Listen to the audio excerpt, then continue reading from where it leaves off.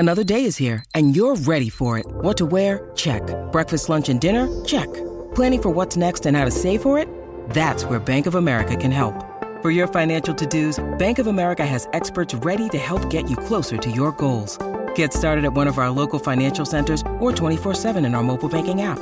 Find a location near you at bankofamerica.com/talktous. What would you like the power to do? Mobile banking requires downloading the app and is only available for select devices. Message and data rates may apply. Bank of America N.A., member FDIC.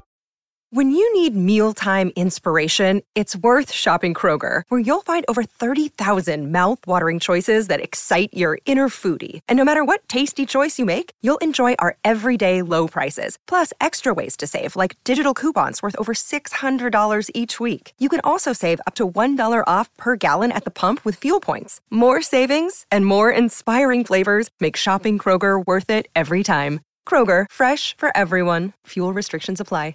Welcome into the DNVR Avalanche Podcast presented by DraftKings Sportsbook. Use code DNVR when you sign up for a new account to get amazing odd boosts every single day. Rudo, Megan, AJ coming to you live as the Avs practice today with multiple bodies back on the ice from their injuries or whatever it is that may have been nagging them here, there, everywhere. Specifically, Val Nichushkin, Josh Manson, and Pavel Francouz all skating at Avs practice, not necessarily with the team, but you know, they're on the ice, which is a big step forward, certainly for Manson and Nichushkin. You know, it's crazy what 12 hours can do, because after the game last night, you know, there was a lot of like, oh, it sounds like Nichushkin may not have ankles left. You know, Landeskog might miss the rest of the season. We're not going to, like, he's going to be on LTIR for the rest of the year. The Avs have to put him on there and go make a big move right now to salvage the year. And, you know, Frankie is week to week, which means that we'll never see him again. And it was like worst case scenarios playing out all over the place, right? Like, oh, who knows what's going on with Evan Rodriguez? And then practice finishes today, and Nichushkin and Evan Rodriguez will both travel with the team on the two-game road trip this week to Canada. Frankie being on the ice is a good thing. Manson is on schedule, and crazy that this actually got asked, but Gabe Landeskog not expected to miss the rest of the season, at least at the moment. So pretty interesting flip from 12 hours ago, where it was like, we have no idea, and like the only guy that we don't have any real idea truly remains Bowen Byram. Yeah. It's, I mean, look, it's the help that the Avs have kind of been waiting for a while now. Italy, all right, we out here, fam. We everywhere. That's awesome. It is awesome. Is that Italy? Hello, is that correct? I don't know anything about the. Might not be. We're just sending it with languages out here now, okay? But look, we talked about it a little bit on last night's show. The Avs kind of have remained in survival mode even after getting Nathan MacKinnon back because of all the injuries they've dealt with. You're one step closer to the Avs being back to a team that you expect to win on most, if not every night with these guys. So, I mean, let's start with Manson first here, because he is the defenseman that is close to getting back. How much of an impact can someone like Manson bring back to this Avalanche team? We've seen, obviously, the third pairing is what it is, but he can help even beyond that with EJ struggling at times too. Is he more important to get back, or is it someone on the offensive side? I will say I think it's the offensive side that's more important. Okay. They are still struggling to score, and defensively they have been better than we've given them credit for, because as I tweeted out last night, somebody was talking about, oh, the defense has been bad, but since December 1st, at 5v5, the Avs have the 5th best expected goals against per 60. So they're allowing more chances than they did last year, but they're still doing a good job of keeping the quality of chances down most nights. You know, last night was kind of a not great night for that, where it was reverse of that. But it was with Manson, you're talking, it's not, oh, Josh Manson is going to be an upgrade over Eric Johnson. It's Josh Manson is going to be an upgrade over Brad Hunt. And how big is the gap between Brad Hunt and Josh Manson? Where does Manson fit? Does he play next to England? Does he play next to Gerard? We all are just kind of assuming it's going to be next to Gerard, but Bender seems to be stubbornly like, I'm putting Gerard and EJ together and I'm making it work, and it's not. But I wouldn't even be too worried about that, to be honest, because we've seen pretty consistently Bednar will just lean towards the guy having a better night. Yep, and that was the flexibility when they brought Josh Manson back, that it was like, hey, this makes perfect sense because you can kind of whichever pairing, whichever guy is going, gets the minutes that night. And if they're both going, then hey, you probably win that game.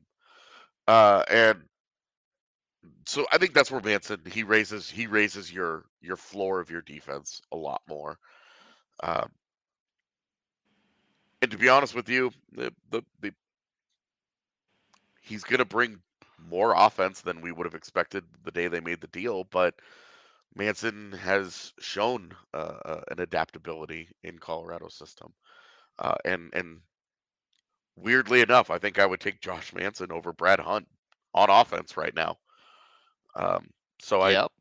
I would not have expected that at the start of the year, but given that how things have kind of unfolded right now, I'm like, Josh Manson is an upgrade over Brad Hunt in every way. And so I think he would be great to have. But when you're talking about the impact of a Landeskog and a Nichushkin, and especially those two guys together, and an Evan Rodriguez, you're talking about an entire line, an entire second line that then takes what your fourth line was last night and just whoosh, it's gone, replaced with that second line. So I do think that that's the bigger upgrade. I think the correct answer is a forward, because right now having Curtis McDermott and some combination of Jacob McDonald playing forward is just not working. That fourth line is not a serviceable fourth line because it has to be sheltered the way that it is. But the obvious addition that Manson brings is also how he alleviates top power play minutes from the Makar-Taves pairing. I don't think Makar has been playing badly, but I don't think he is in the top 100% of his form, and it is just a little bit wear and tear throughout the course of a game, more that's being asked of him, that he can do the things that he does best and probably contribute offensively, which is where we know Makar can show up in big ways. And Manson being back in the D-corps can help alleviate how some of those minutes get distributed throughout the night. And I also completely agree that I think Manson has more offense to bring than some combination of Andreas Englund and Brad Hunt. I love Brad Hunt. He's been surprisingly better defensively than I thought that he was going to be, but the offense at the NHL level was always a concern for me. He was a points leader in Loveland throughout the course of the season, but he's also stayed in the Cook longer than any of the other forwards because they keep getting called up to the Avalanche. So what Brad Hunt has been beyond my expectation in a positive way. It's better than the Jordan Gross experiment we saw last year, but Manson being back just helps the D-corps in such a big way to make Cale Makar step back into what we know Cale Makar is capable of. It's a really, really good point. Yeah, you definitely do get the feeling that Cale Makar might be trying to be a little bit too much right now, and some of that is by necessity. There's no doubt about that. But you're both wrong. The biggest person coming back off the IR today is Megan, obviously. If anyone makes fun of the way I sound or look, I look so shiny. I'm coming through the screen. I'm sorry. That's just the divine light shining down on you for being back on the pod today. I told AJ I felt like Darren Hellman at Red No Contact, back on the ice, took a full skate, not ready to go yet. Getting there, just like the Avs are getting there. Can I just add real quick? We're talking about offense and points and stuff like that, but Josh Manson had 6 points in 21 games this year, which that's a 23-point pace across a full 82-game season. So it's not like this is incredible. But when you compare that to Eric Johnson has 7 points in 36 games, no goals. Okay. You compare that, Andreas Englund has 1 point in 19 games. Brad Yeah. Hunt has 1 point in 12 games. So those three guys that have been in your lineup almost every night for going on a month now have combined for 9 points. And Not great. Manson had 6 points in 21 games, which again, I reiterate, it's not incredible, but it's raising your floor. It's saying that the bottom guy that you have there is that much better than the guy that he's replacing. So it's not so much about the high end on with Josh Manson. Um, Although I do think, Megan, you make a wonderful point that Manson being there will help alleviate some of the minutes, some of the usage going on both Taves and Makar right now. Because we've seen it's not just Makar that is having to play 27 minutes a night. And if you go and you watch, if you go and read my piece from last night, the grades piece, I put together a highlight package. It's like a low light package for Makar, where he makes a bunch of mistakes because he's just trying to do too much. And that's a guy that's feeling the pressure of, if he's not doing it, it's not getting done by anybody else on that defense right now. And I say that, Devon Taves has 20 points in 34 games. He's helping. But you also know that Devon Taves has been overused and overextended as well, where Yeah. if you can get those guys back down to 24 minutes a night, that little extra rest each night is going to allow each one to be more optimally used, I guess you could say. It's kind of a double whammy, right? Because they feel like they need to do everything for the team, and they're also trying to do that in minute 26 of the game, where that 1 percentage point of their legs just isn't quite there. So that stride Yeah. isn't that quite as powerful to burn that guy or whatever. Well, and I think it's really notable here is that look at Cale Makar. Last night they have a power play with a couple minutes left in regulation. Cale Makar goes for a change. The rest of the top unit stays out there with Sam Girard. Cale Makar is exhausted. Been a semi-common thing too over the last handful of games. It has been where he's taken himself off and Sam Girard has run the top power play. And no commentary whatsoever about how Girard has done it, whatever. It's just that Makar's tired. The legs are tired. And he's taking himself off of power play time because he knows he needs to save them for the rest of the game. And I think that's where you're seeing, like, that's a huge thing. Cale Makar should be playing all 2 minutes of that power play, along with that top unit in that situation. But the wear and tear earlier in the game means that he just didn't feel like he could.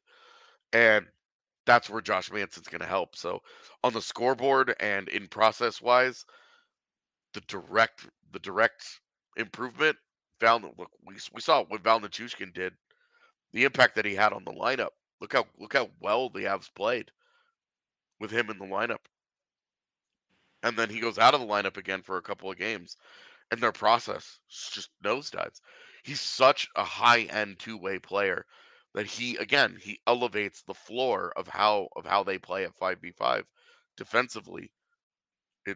It's kind of crazy, honestly, the impact that he has.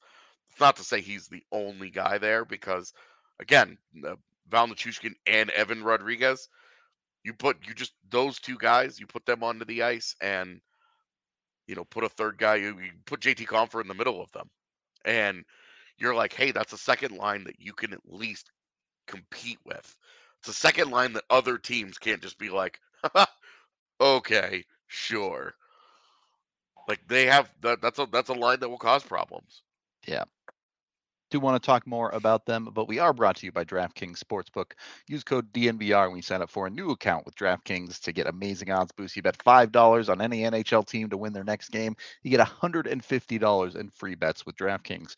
You can take that $150, do whatever you want with it, bet on same game parlays to up your odds boosts, or you can go bet on crazy sports. I know some people aren't huge fans of betting on hockey, so go bet on football or basketball or cricket, or what's croquet? Is that the one where you play it in a field? Have you ever seen professional croquet? Those dudes are crazy. It's actual wild man stuff. I actually have not, and now I'm very much going to YouTube this when the show is over. The bank shots those dudes pull off, let me tell you, out of this world. When I was like 9, I thought I was going to be like the shit going pro and croquet. I was like, dude, I rock in my backyard. I am really good at this sport. And then I turned 10 and never played it again. So I'm very curious to see. I had no idea there was a pro scene for it. That's incredible. There you go. So check it out. Get your bets in on DraftKings, whether it be croquet or otherwise. Must be 21 or older. Colorado only. Other terms, restrictions, and conditions apply. You can see the show notes down below for details, or check them out at DraftKings.com/sportsbook. And of course, if you have a gambling problem, call 1-800-522-4700. We're also brought to you by Illegal Pete's. You can jump over right now to Illegal Pete's. Check out their happy hour from 3 to 6 p.m. where you can get great deals on margaritas to go with their amazing burritos. I know Yahir had one the other day, and he was complaining because he was like, this burrito is too good, and I ate all of it, and now I'm too full. So be careful with your Illegal Pete's burritos. Make sure you come with an empty stomach so you can eat the whole burrito, because it's that delicious. After one of the games last week, I left, and I asked Zia, I was like, hey, do you want some food on? And she was like, can you get some Illegal Pete's? And I was like, well, I've already left. And she didn't know how close they were together, so it was like, I've already vacated the area, but in the future we will be hitting up that Illegal Pete's. It's just so good. Right. I don't even know what to tell you. Like, you just have to go taste Illegal Pete's, and you'll know exactly what we mean when you bite into one of their burritos. Like. Mm-hmm. You can go check them out today. Obviously, there's a location just a couple blocks away from the bar, but there's 12 between Colorado and Arizona. So find one near you. Get yourself some delicious burritos. Second period of the DNVR Avalanche Podcast, presented by DraftKings Sportsbook. Get to Erod and Nichushkin in a second.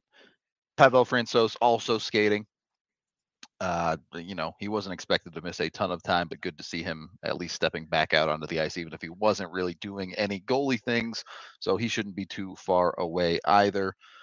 I do think they do miss him because with Georgiev, if he's not having a stretch where he's playing great, with Frankie healthy, you could just say, hey, man, we're just going to give you a night off. Like, we're going to give you the extra rest, whatever, help you kind of mentally reset, blah, blah, blah, blah, blah. Because he is a first time, this is his first year as a full-time starter. You do want to kind of help him manage. I've talked about, I don't think he should be getting free passes for poor play because of overwork. But Frankie, I do think, is an important part of that conversation, because if he is healthy, he is a guy that is trusted enough that you could just give him a start or two. If you put in Frankie and he plays well, you give Frankie another start. And then you go back to Georgiev when Frankie's level drops a little bit. Like, it's not so much I think Georgiev needs the time off, but it's the luxury that Francouz provides you, and that you have that option, and you do trust Frankie, because it's no offense to Jonas Johansson, but you just don't trust him in the same way that you trust a Georgiev, especially when you're on a losing streak. You're not turning to JoJo. You're just not. Just the facts right there. Yeah. Other news and notes as well, Megan. I know you had a little more info on exactly where Gabe Landeskog is at, but Bednar did reiterate he is not expected to miss the entire season, nor is Bowen Byram. But it does sound like Landy is making some progress. Look, it sounded like I had his GPS coordinates. Like, I know what it is. I'm just saying, Elon Musk shut down Santa Tracker, but he can't stop Gabe Tracker, which is Megan Angley. I am not checking Gabe. I just heard, honestly, a couple weeks back around the holiday, which especially made sense that he's been in Canada with his wife's family. And so the lack of Landeskog sightings is not a reason for concern. He's just with family up north, and it sounds like he's continuing with treatment to some degree up there too. I really am repeating information secondhand, so I don't have his GPS coordinates. Don't quote me on it, but it definitely lends itself to nothing has gone wrong here. Landeskog not being seen shouldn't concern anybody. I don't have Landeskog. I feel like I have to say that. What are you should tweet out after the show. You should just tweet out the coordinates for Toronto. Yeah, Like whatever the middle of should Toronto. Nothing else. Nothing else. Just the coordinates for Toronto. You know, and then a couple of eyes. You know what? My credential is gone. I understand. I understand. But it doesn't sound like there's really been any sort of setback, but it does sound like the timeline, which I feel like we were targeting sometime in January back then, and it feels like it might not be January, but it still doesn't. It's not going to be season ending, and we'll see him at some point. It's also the 3rd day of January, so it's like not even close. Like if you start skating on January 20th, like it took him 17 more days to get on the ice, but there he is. Like there's the month like has literally started. Let's just see how this goes.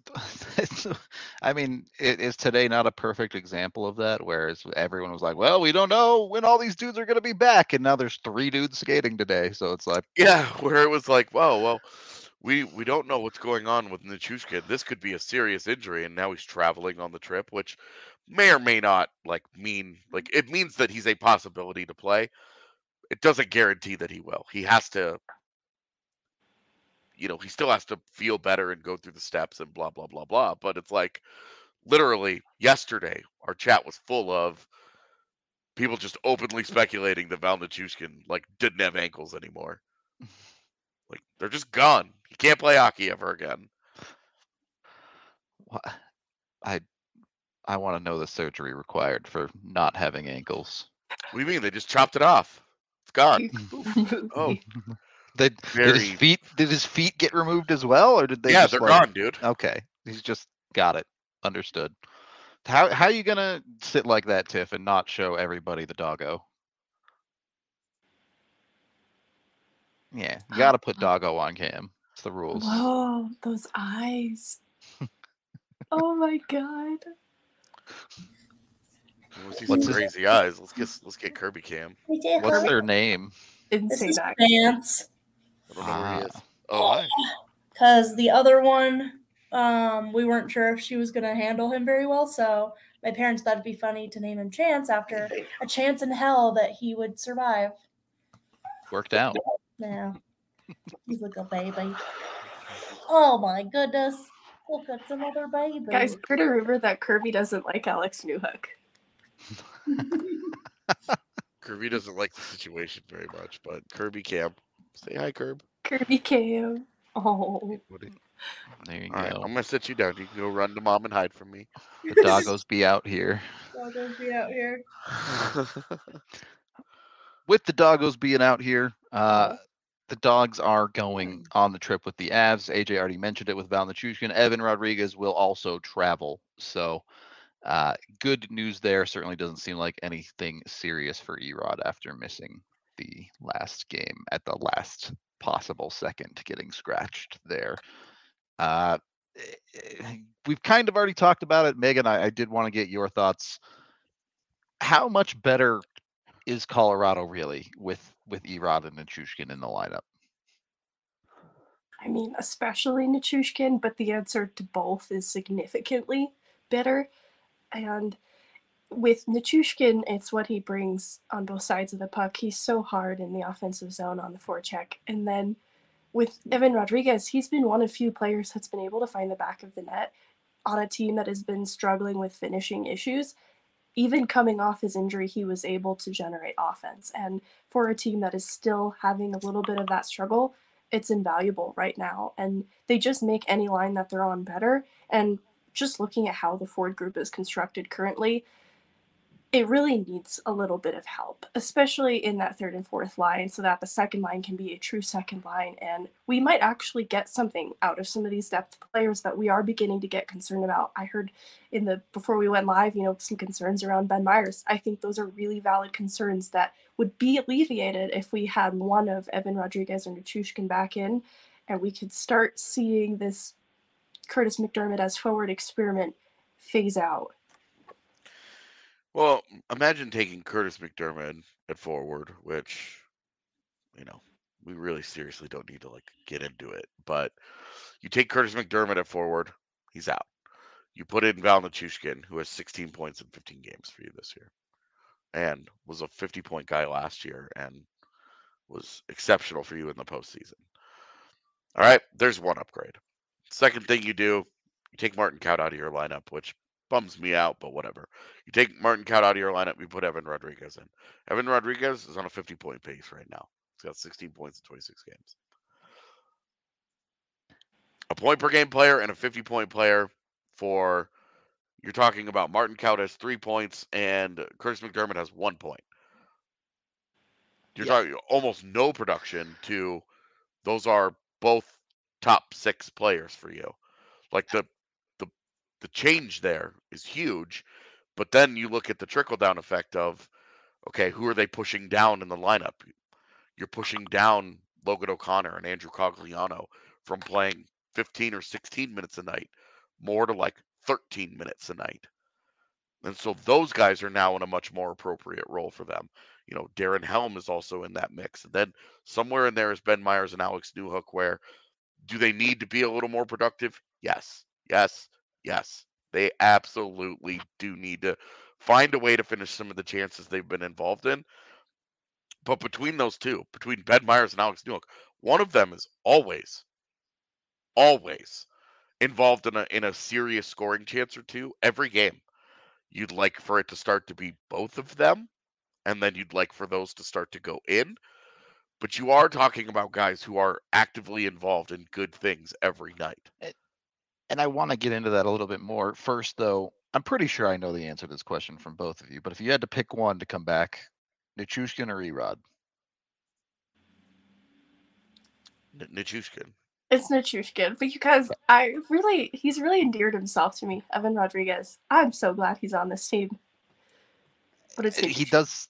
He does have technically more goals. I know it's in more games played, something the Avs have struggled to do. And Nichushkin did struggle to score a little bit in that last stint he had before he went back out. Just wanted to bring it up. I totally get it. I watching the game last night, I was like, yeah, you know what would help stem the tide here? And Nichushkin forecheck. That'd be great. I do think, though, that it is important. When McKinnon was out, I think Erod was maybe a little more valuable, because JT Compher was your 1C and Evan Rodriguez could play center for you. But with McKinnon back in your lineup, again, JT Compher is not your long-term 2C, but he's played so well in an elevated role for you this year that you can't be mad at it. And he would be that guy. And so then if they're both on the wing, Nichushkin's value just skyrockets compared to Erod's. And that is not to take away from Evan Rodriguez's excellent start to his Avalanche career. Yeah, definitely both of them extremely valuable. Just, I think, Nuke a little bit more important to getting Colorado back to what you want them to be. Yeah, and they both, if you actually look at the fancy stats, they both have been very, very good defensively, but how they do it, how they go about it is so different. And with Nichushkin, he brings an element that they badly need. If Landeskog was also healthy, I might even swing just a little bit towards Erod because the way that he impacts games. But I just think Nichushkin is such an all-around consistent force to be reckoned with, who has, for 3 years now, elevated every line that he has been on. And there's too much proof in that pudding, man. He's just too good. And this is kind of the conversation I wanted to get into with both Newhook and Ben Myers. No offense to some of the guys they end up playing with, but you can see it. You can see how much it could help these guys if they get a little bit more talent around them to help either finish or create chances. Well, and I think you've seen how that works because they've been together. Yep. It's been Newhook, Myers, and Malgin for a couple of games, and offensively, that line has created a couple of very good scoring chances in each of its games together. Defensively, it has not been very good. And it's also one of those lines that they're not going to win a board battle. If you're looking at Alex Newhook and saying that's your best player on a line on the wall, You're in trouble. you're not digging. Like, you're not going to win the dirty areas. And when you're a third line, when you're effectively a third line, which is what they are right now, you have to be able to grind. You have to be able to work because you're going to go out there against other lines where they may not have your skill, but they are going to be big, and they are going to be physical, and they are going to play a certain kind of way. And right now, that line is sort of a misfit. It needs to operate like a top six line, but isn't producing anything that would say it deserves to get played more. All three of those guys are on a power play unit for you right now. And Dennis Malgin has 1 point, albeit in 6 games. Ben Myers has 1 point in 16 games, and that one goal came in the 3rd game of the season, I believe. Off the absurd tip. And one of the wildest, most unconventional goals that we still have seen so far this season. And Alex Newhook, like 12 points in 36 games. Even if you chop off the first 8 and say it's scoreless, you're talking 12 points in 28 games. It's just not what you wanted from him. And to be honest, it's not what they need. Now, I would love to see him in between some of these other guys, in between a Nichushkin or a Landeskog, but Erod has outplayed all these guys. He deserves that. But no doubt. I do think that that's where, hey, you're going to get confident JT Compher dropping down into your third line, assuming health at some point. Newhook next to that guy, and maybe Ben Myers also on that line. Great. And Dennis Malgin, I don't know that he's long for the roster if it ever is 100% healthy. Yeah. I think that the offensive flair that Malgin brings fits Colorado, but defensively he's not been very good, and I have yet to see him win a board battle. I mean, we've Ever? seen how Jared Bednar likes to organize certainly his fourth line, if not his entire bottom six. Yeah. Definitely more defense oriented. So, well, and like you have a bottom line where it's just waiting for you to be healthy and have Andrew Cogliano, Darren Helm, and Logan O'Connor. 4 guys who at this point in their careers are tailor-made to, one, play together. It's, what were we calling them? Logan's dads? Yeah. Last night? Logan's daddies. Yeah, it was Logan's dads. It's Logan and his 2 dads, Darren and Cogs. So you're talking like that's tailor-made to be a fourth line for you. And right now, those guys are getting used as like a pseudo second-ish type line, depending on the game. Yeah. So it's just kind of where Colorado is at. They're still dealing with a lot of that and getting guys back into roster spots that realistically they should be in helps everybody, right? Yeah. So, Megan, same feelings on Newhook, or are you a little bit more positive on what he's brought? No, I think my assessment is similar, and we've talked about the context of why Newhook probably has failed to exceed expectation because of circumstance. And it's important context to keep in mind that there's probably better in Newhook's future. It just requires a healthy roster before we're able to really see that.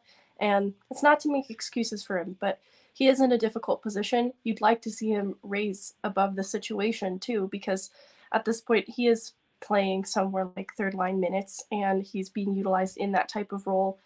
He knows that too at this point in the season, that if he does need to make any adjustments to his game to succeed in this role just for the time being, I'd like to see a little bit of that. I don't think it's for a lack of trying. I think Bednar has even addressed this himself, that with Newhook especially, it's not a lack of trying. It's just, I think Bednar in his post-game said something about like the consistency applied and the need to win throughout the entire game. is something I see bursts of really great effort from Newhook that really embody that kind of third line energy that you need to see in a player. He's not a small guy, neither is Ben Meyers, that I'd like to see them both maybe just level up because at least for someone like Ben Meyers, his spot in an NHL lineup for this season isn't guaranteed, and Newhook has a lot to prove to himself. So the argument I would make in getting back to potentially putting them with JT Compher is what we've seen from Newhook at his best of late is when he is carrying the puck, when he is creating himself. I think we're all pretty well aware of Compher can't really be the guy doing zone entries for you. It just doesn't work that well with him. But he's still been an effective hockey player. So you put those two together, let Newhook do a little bit of the driving. You end up, especially with a Compher right now, who looks quite confident offensively, both finishing and creating things once you're in zone. That seems like you could have something that works there. I personally, I think you need to see more of Ben Meyers when it comes to the board battles and things. I would like to see him being a little bit stronger in those areas because ultimately that's probably the NHL role I see him heading toward, at least for this season. For this season, yeah, I think long term he's a center, man. I've really liked him at center in a lot of ways. And he'll get there, right? But we're 20 games into his NHL career at this point. Yeah, So yeah. Well, and right now, like, it's on Ben Meyers to like find a role, and yeah, he's got ice time right now. Like, these injuries have given him opportunity to really settle in and get some games. And all right, now he's got to do something with it. And the same thing is true of Alex Newhook. We're talking about circumstances and this and that, but look, Alex Newhook has to be Alex Newhook's best advocate here. He's got to state his own case. He's got to mark some territory somewhere where he says, "Look, this is my spot in the lineup." And it has not helped him that one game he's the 4C and then he'll be a left wing on your second line, and then he's oscillating between them and his line mates are changing every time he goes out. Like, that stuff is not helping him. But Alex Newhook, if you pot a couple more of the scoring chances he's been involved in, you're talking about he might be on his way to a 20-goal season, very quietly, because and he's just right outside of that right now. He's just on the outside looking in of where we want him to be, but it doesn't feel like he's far off. Some of it is circumstance, but some of it is Newhook. He has to produce when he's out there. It's multiple things, right? One, expectations are significantly higher for Newhook than they are for Ben Meyers. Two, I believe Alex Newhook is already a capable NHL player. He's not living up to second line expectations yet. I do still believe he can get there, but for the record, those are expectations we placed on him. For sure. But that is just going to affect how people view him as the general conscience believes he's X, Y, or Z. Yep. But Newhook is not a guy you're looking at potentially dropping out of the lineup at any point, in my opinion. So a little bit of a different context there between Newhook and Meyers. Also, why you just need more out of Alex Newhook. Mm-hmm. So. And it's tough because it's like, oh, you just need more. Yep. But we're not talking about, oh, you need more from Logan O'Connor. Guy, it's now what, 23, 24 games in a row without a goal?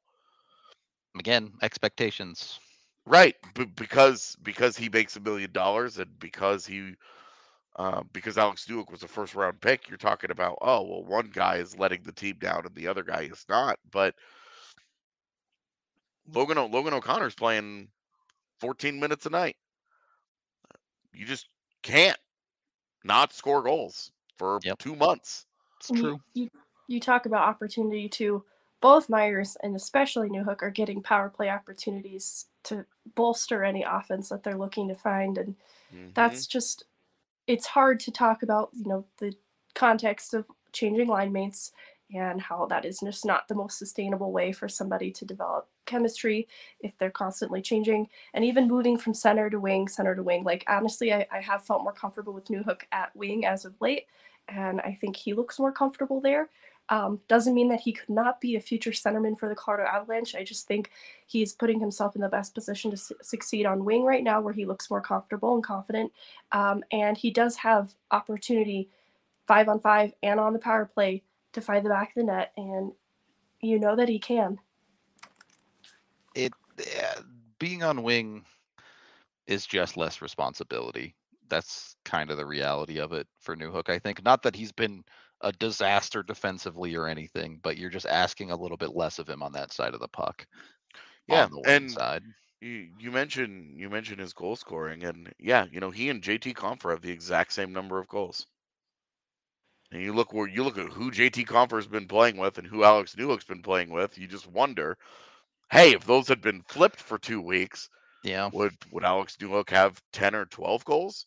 Would he have 5 more assists than he does? Would he have 10 more assists than he does?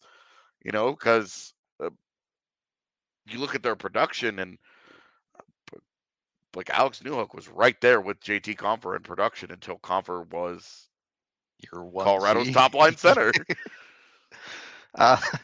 It is definitely part of it. We are brought to you by Breckenridge Brewery, the official beer of DNVR. You can find them at your local liquor store with the Breck Beer Locator online, even as far as Hawaii. They are out there. You can go and get them. Don't know if they're in Canada yet, though. And you might still need AJ to smuggle you in some beers into Canada. But at least in the States, you can find them anywhere. Look, check them out. I had to take medicine to Canada for kids. I had to take some chewables across the border. Apparently, I need to go to Canada and get eggs to bring them back this direction. I feel like I'm just turning into a goods trafficker between these two countries. It's out of control. AJ smuggler confirmed. I always wanted to be in a heist movie. Not as cool as you imagined. I'm not gonna like it when the police raid my house and take all my eggs or whatever. And take all your eggs. It's gonna be like the lamest arrest story of all time. No, Stopped at the border and seized $300 worth of eggs. What is your evil prison name? I don't know. Evil prison. Yeah. I don't know. We'll let Twitter decide. You guys send me your guys' best guess at what my evil prison name would be, and I'll adopt whatever it is for a day on Twitter. That's so funny. I feel like the obvious one at that point is just Dr. Eggman, but Dr. Eggman. Yeah, I mean, I kind of look like him, so you got to grow out the mustache, I think, to really. Yeah, I got rid of that thing, man. Down. Yeah, me too. I know. You can't eat soup like that. It's the worst, genuinely. Anyway, Breck Brew, get your beer. You can always get it down at the DNVR bar too. And when you're trying to go to games, check out Game Time. There's a link down in the description of the video. You can use that to go through, get to Game Time, download their app. Helps us out a little bit too if you use the link, so be sure to do it. Where they have tickets up to 60% off of face value, so you can get a great deal going to see the Avalanche or any other sport you can imagine. I don't know if the Broncos are worth it at even 60% off face value, to be honest. But anyone else, super interesting. Great always to go to the Rockies game, even if they're bad. Coors Field is the best building in the country, basically. Amazing place to go see whatever. They're also, countrywide. So if you don't live in Colorado, you can go see a game anywhere in the States. So check them out. Game Time, get their app, use the link in the description. Bam, easy life. Third period of the DNVR Avalanche Podcast presented by DraftKings Sportsbook. I did want to look ahead. I know we don't know the perfect outcome of these injuries and the Avs' health and all of that, but looking through the month of December, what do the Avs reasonably need to accomplish this month? Is, keeping it over 500, keeping their head afloat enough, or do they really need to start winning more games? I mean, I think it's easy to say. December, I guess. I think it's easy to say. Obviously, you need to win more games, but really, it's all relative to the playoff race around you. Just keep pace, whatever it is. Just keep pace with the teams around you, and when you get fully healthy, that's when you expect to make a move. If you have a great month of January, awesome. You're chilling, yeah. Yeah, They've already lost more games in regulation this January than they did last January. I would say their competition for the month is fairly middle of the road. Coming up, they have Vancouver, Edmonton, Florida, and then Chicago, Ottawa, Detroit. So some definitely winnable games available there. And we saw against those caliber of teams in December, they held their own. They were okay. They that was where their wins came from. So as long as they keep up with that, like, you can take them losing to good teams, as long as they continue to beat the middling and bad teams. And when you get healthy, you beat everybody nightly. Yeah. Yeah.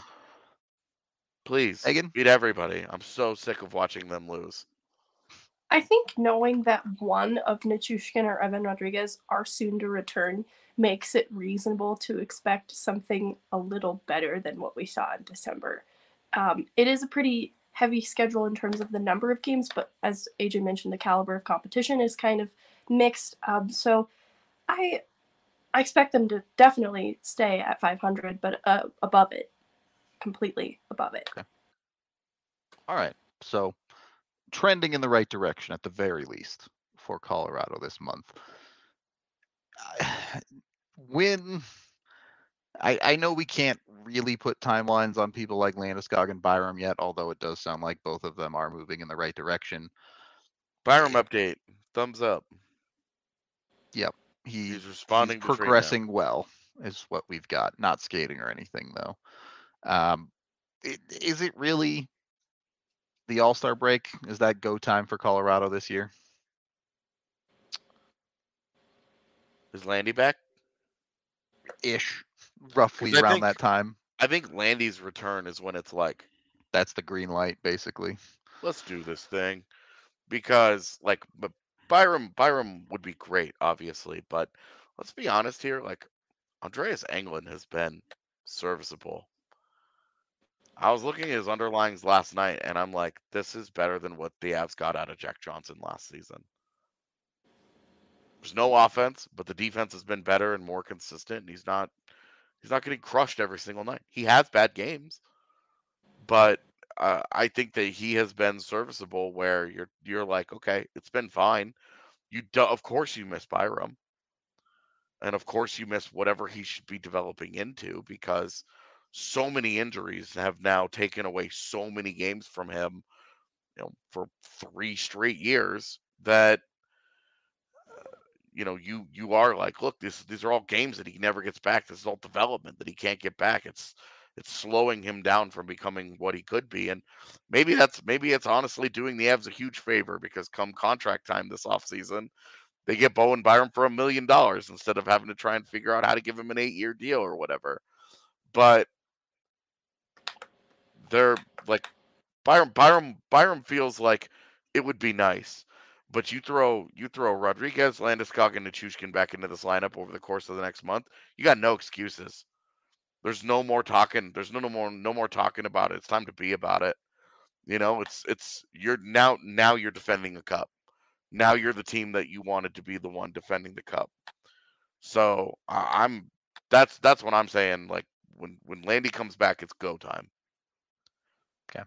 Now, if he doesn't come back till March, you can't just be like, well, we waited till the last. You got to find ways to win games. We waited till the last 6 weeks of the season. Now we have to win every single game. No, it can't be like that, obviously.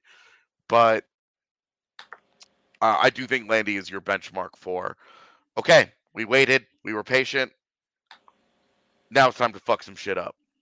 So as long as they stay in contact with the playoff race, for when Landy comes back, then it's go time, because I think he's a transformational figure for them, not only with the way that he plays the game, but how much have they missed his leadership.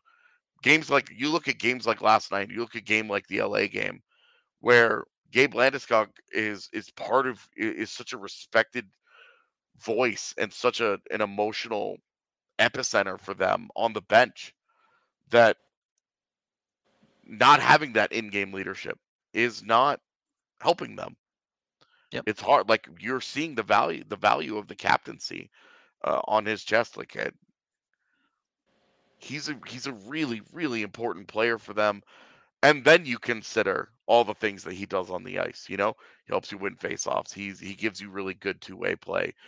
He gives you much improved board work. He's scored 20 goals almost every single season of his career.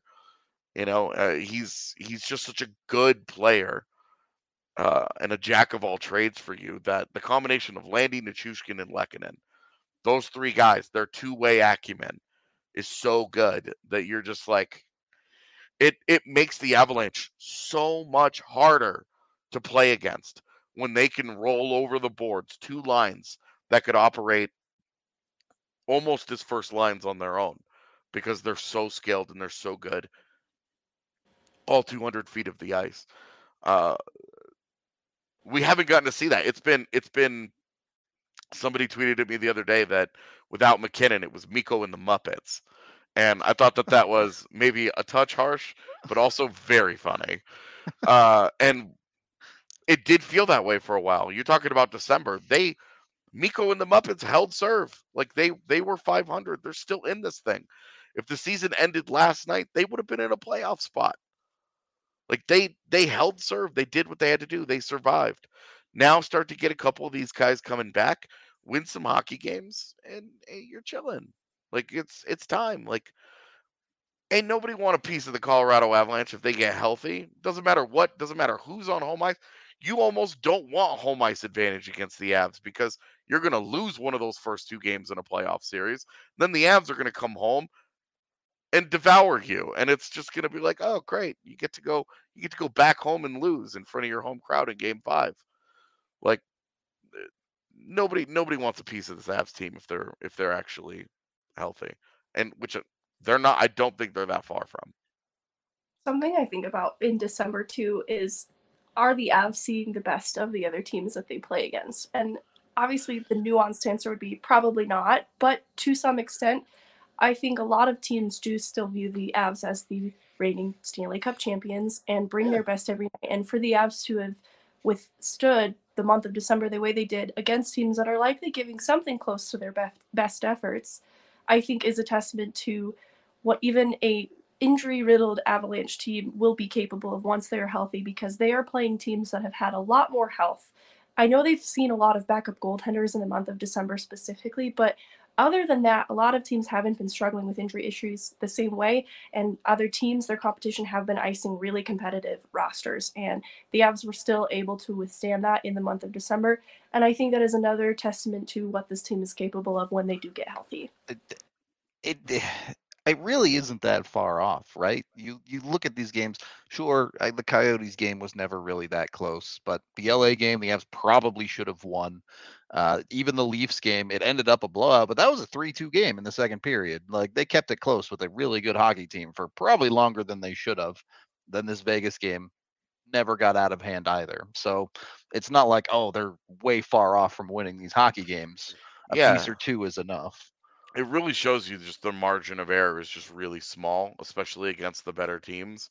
Because you look at the Toronto game, and it's not so much the Maple Leafs beat you as you gift wrapped game-changing moments to them. You just handed it to them on a silver platter, and they're good enough that they just said thanks and beat you. You look at last night against Vegas. Little bit of the universe got the best of you, and you just didn't cash your chances. Yep. You look at Mikko Rantanen smokes one off the post. JT Compher smokes one off the post. Arturi Lehkonen whiffs on 2 backdoor tap-ins. Like, that's 4 goals that I just left on the ice. You lost by 1. Don't have to be that great. That is math that you can do live on air to understand. That's the difference. Like, their margin of error is just that small right now, where you flip one of those game-changing plays in Colorado's favor, they win last night. And, that's ain't nobody out there feeling sorry for the Avs. But this is a team that is, I mean, it's that much. Win or lose, it's that much. I mean, you lose a couple of overtime games, they're like 7-1 in overtime or something. So you take even half of those and you lose, you take those losses, those wins away.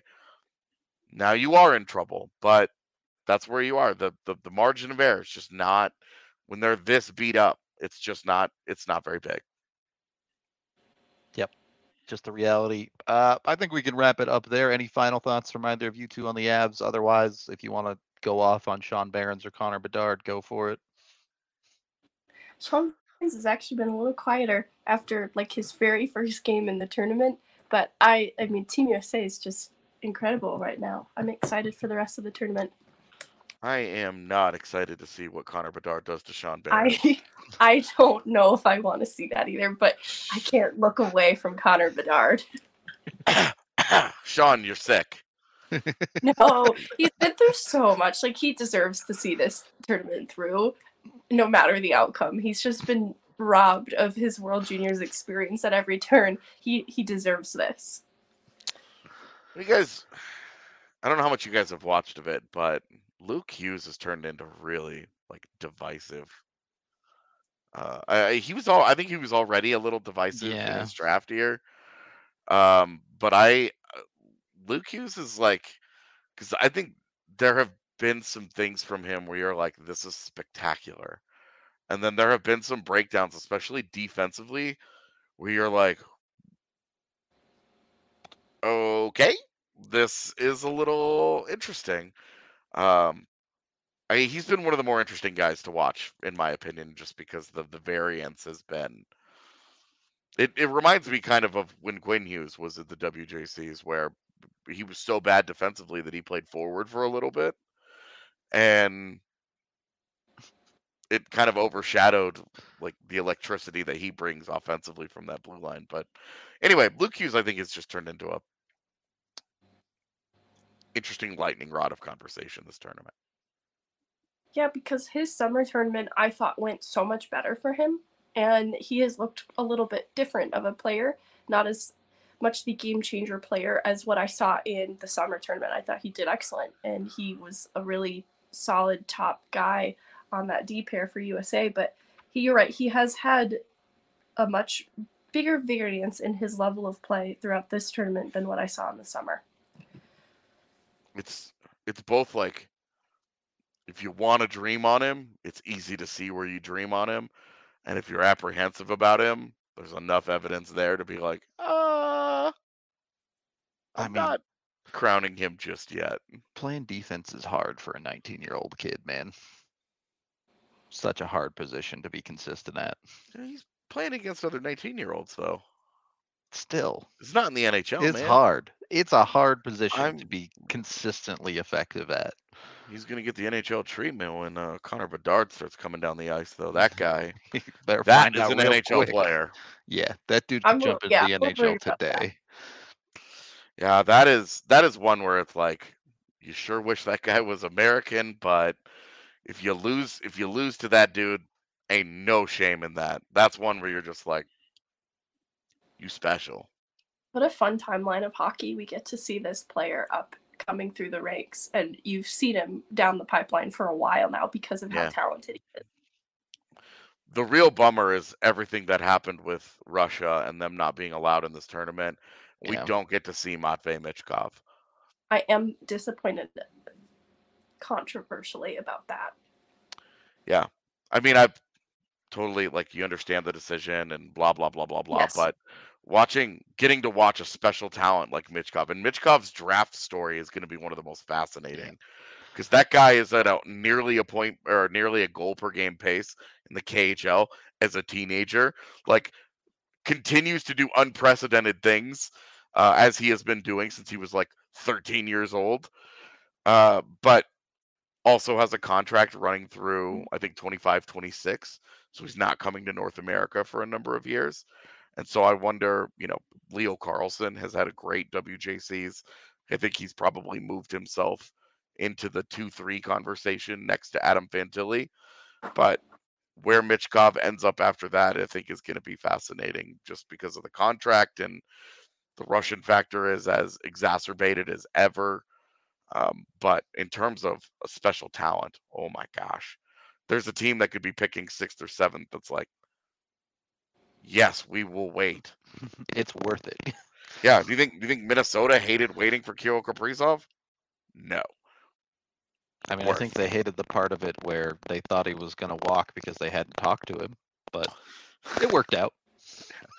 That was Bill Guerin's best move he ever made, was calling Kirill Kaprizov day one of the job. Please come play for us. I choose to believe that's how that conversation went. I hope that's factual. That's canon. We did have one super chat here very quickly. Pin King saying T's and P's for DeMar Hamlin. Totally. Of course, awful stuff to see there. I hope great with the comes out of GoFundMe it. though. Yeah. Yeah, that's been super cool to see the charity. I think it was a GoFundMe? I don't know. The charity that raised over $700,000 or something like that. It's now over I'm sure $3 it's million. way more. Yeah, okay. Good to see the community rally around at very least. Yeah, that's one of those where you're like, you got to see both the best and worst of sports last night, where for some insane reason there were people who were like, they should keep playing this game, and everybody else shout them down and be like, you're all psychos. Also, go give to this guy's charity. And just getting to see, there's not a guy that I was familiar with before last night, and getting to watch all the videos of him, speaking about the game and life and things, and you're like, it's a special young man, and hoping for all the best for him. Of course. Hope he comes out of it okay. On that note, we are going to get out of here. We appreciate all of y'all hanging out with us today. We'll be back tomorrow with another off day pod, so be sure to tune in to that. And then, of course, game Thursday. So we hope to see you at those. Same place. Like and subscribe here. Go follow us on Twitter, DNVR Avalanche. Y'all know the drill. We love you. We'll talk to you tomorrow.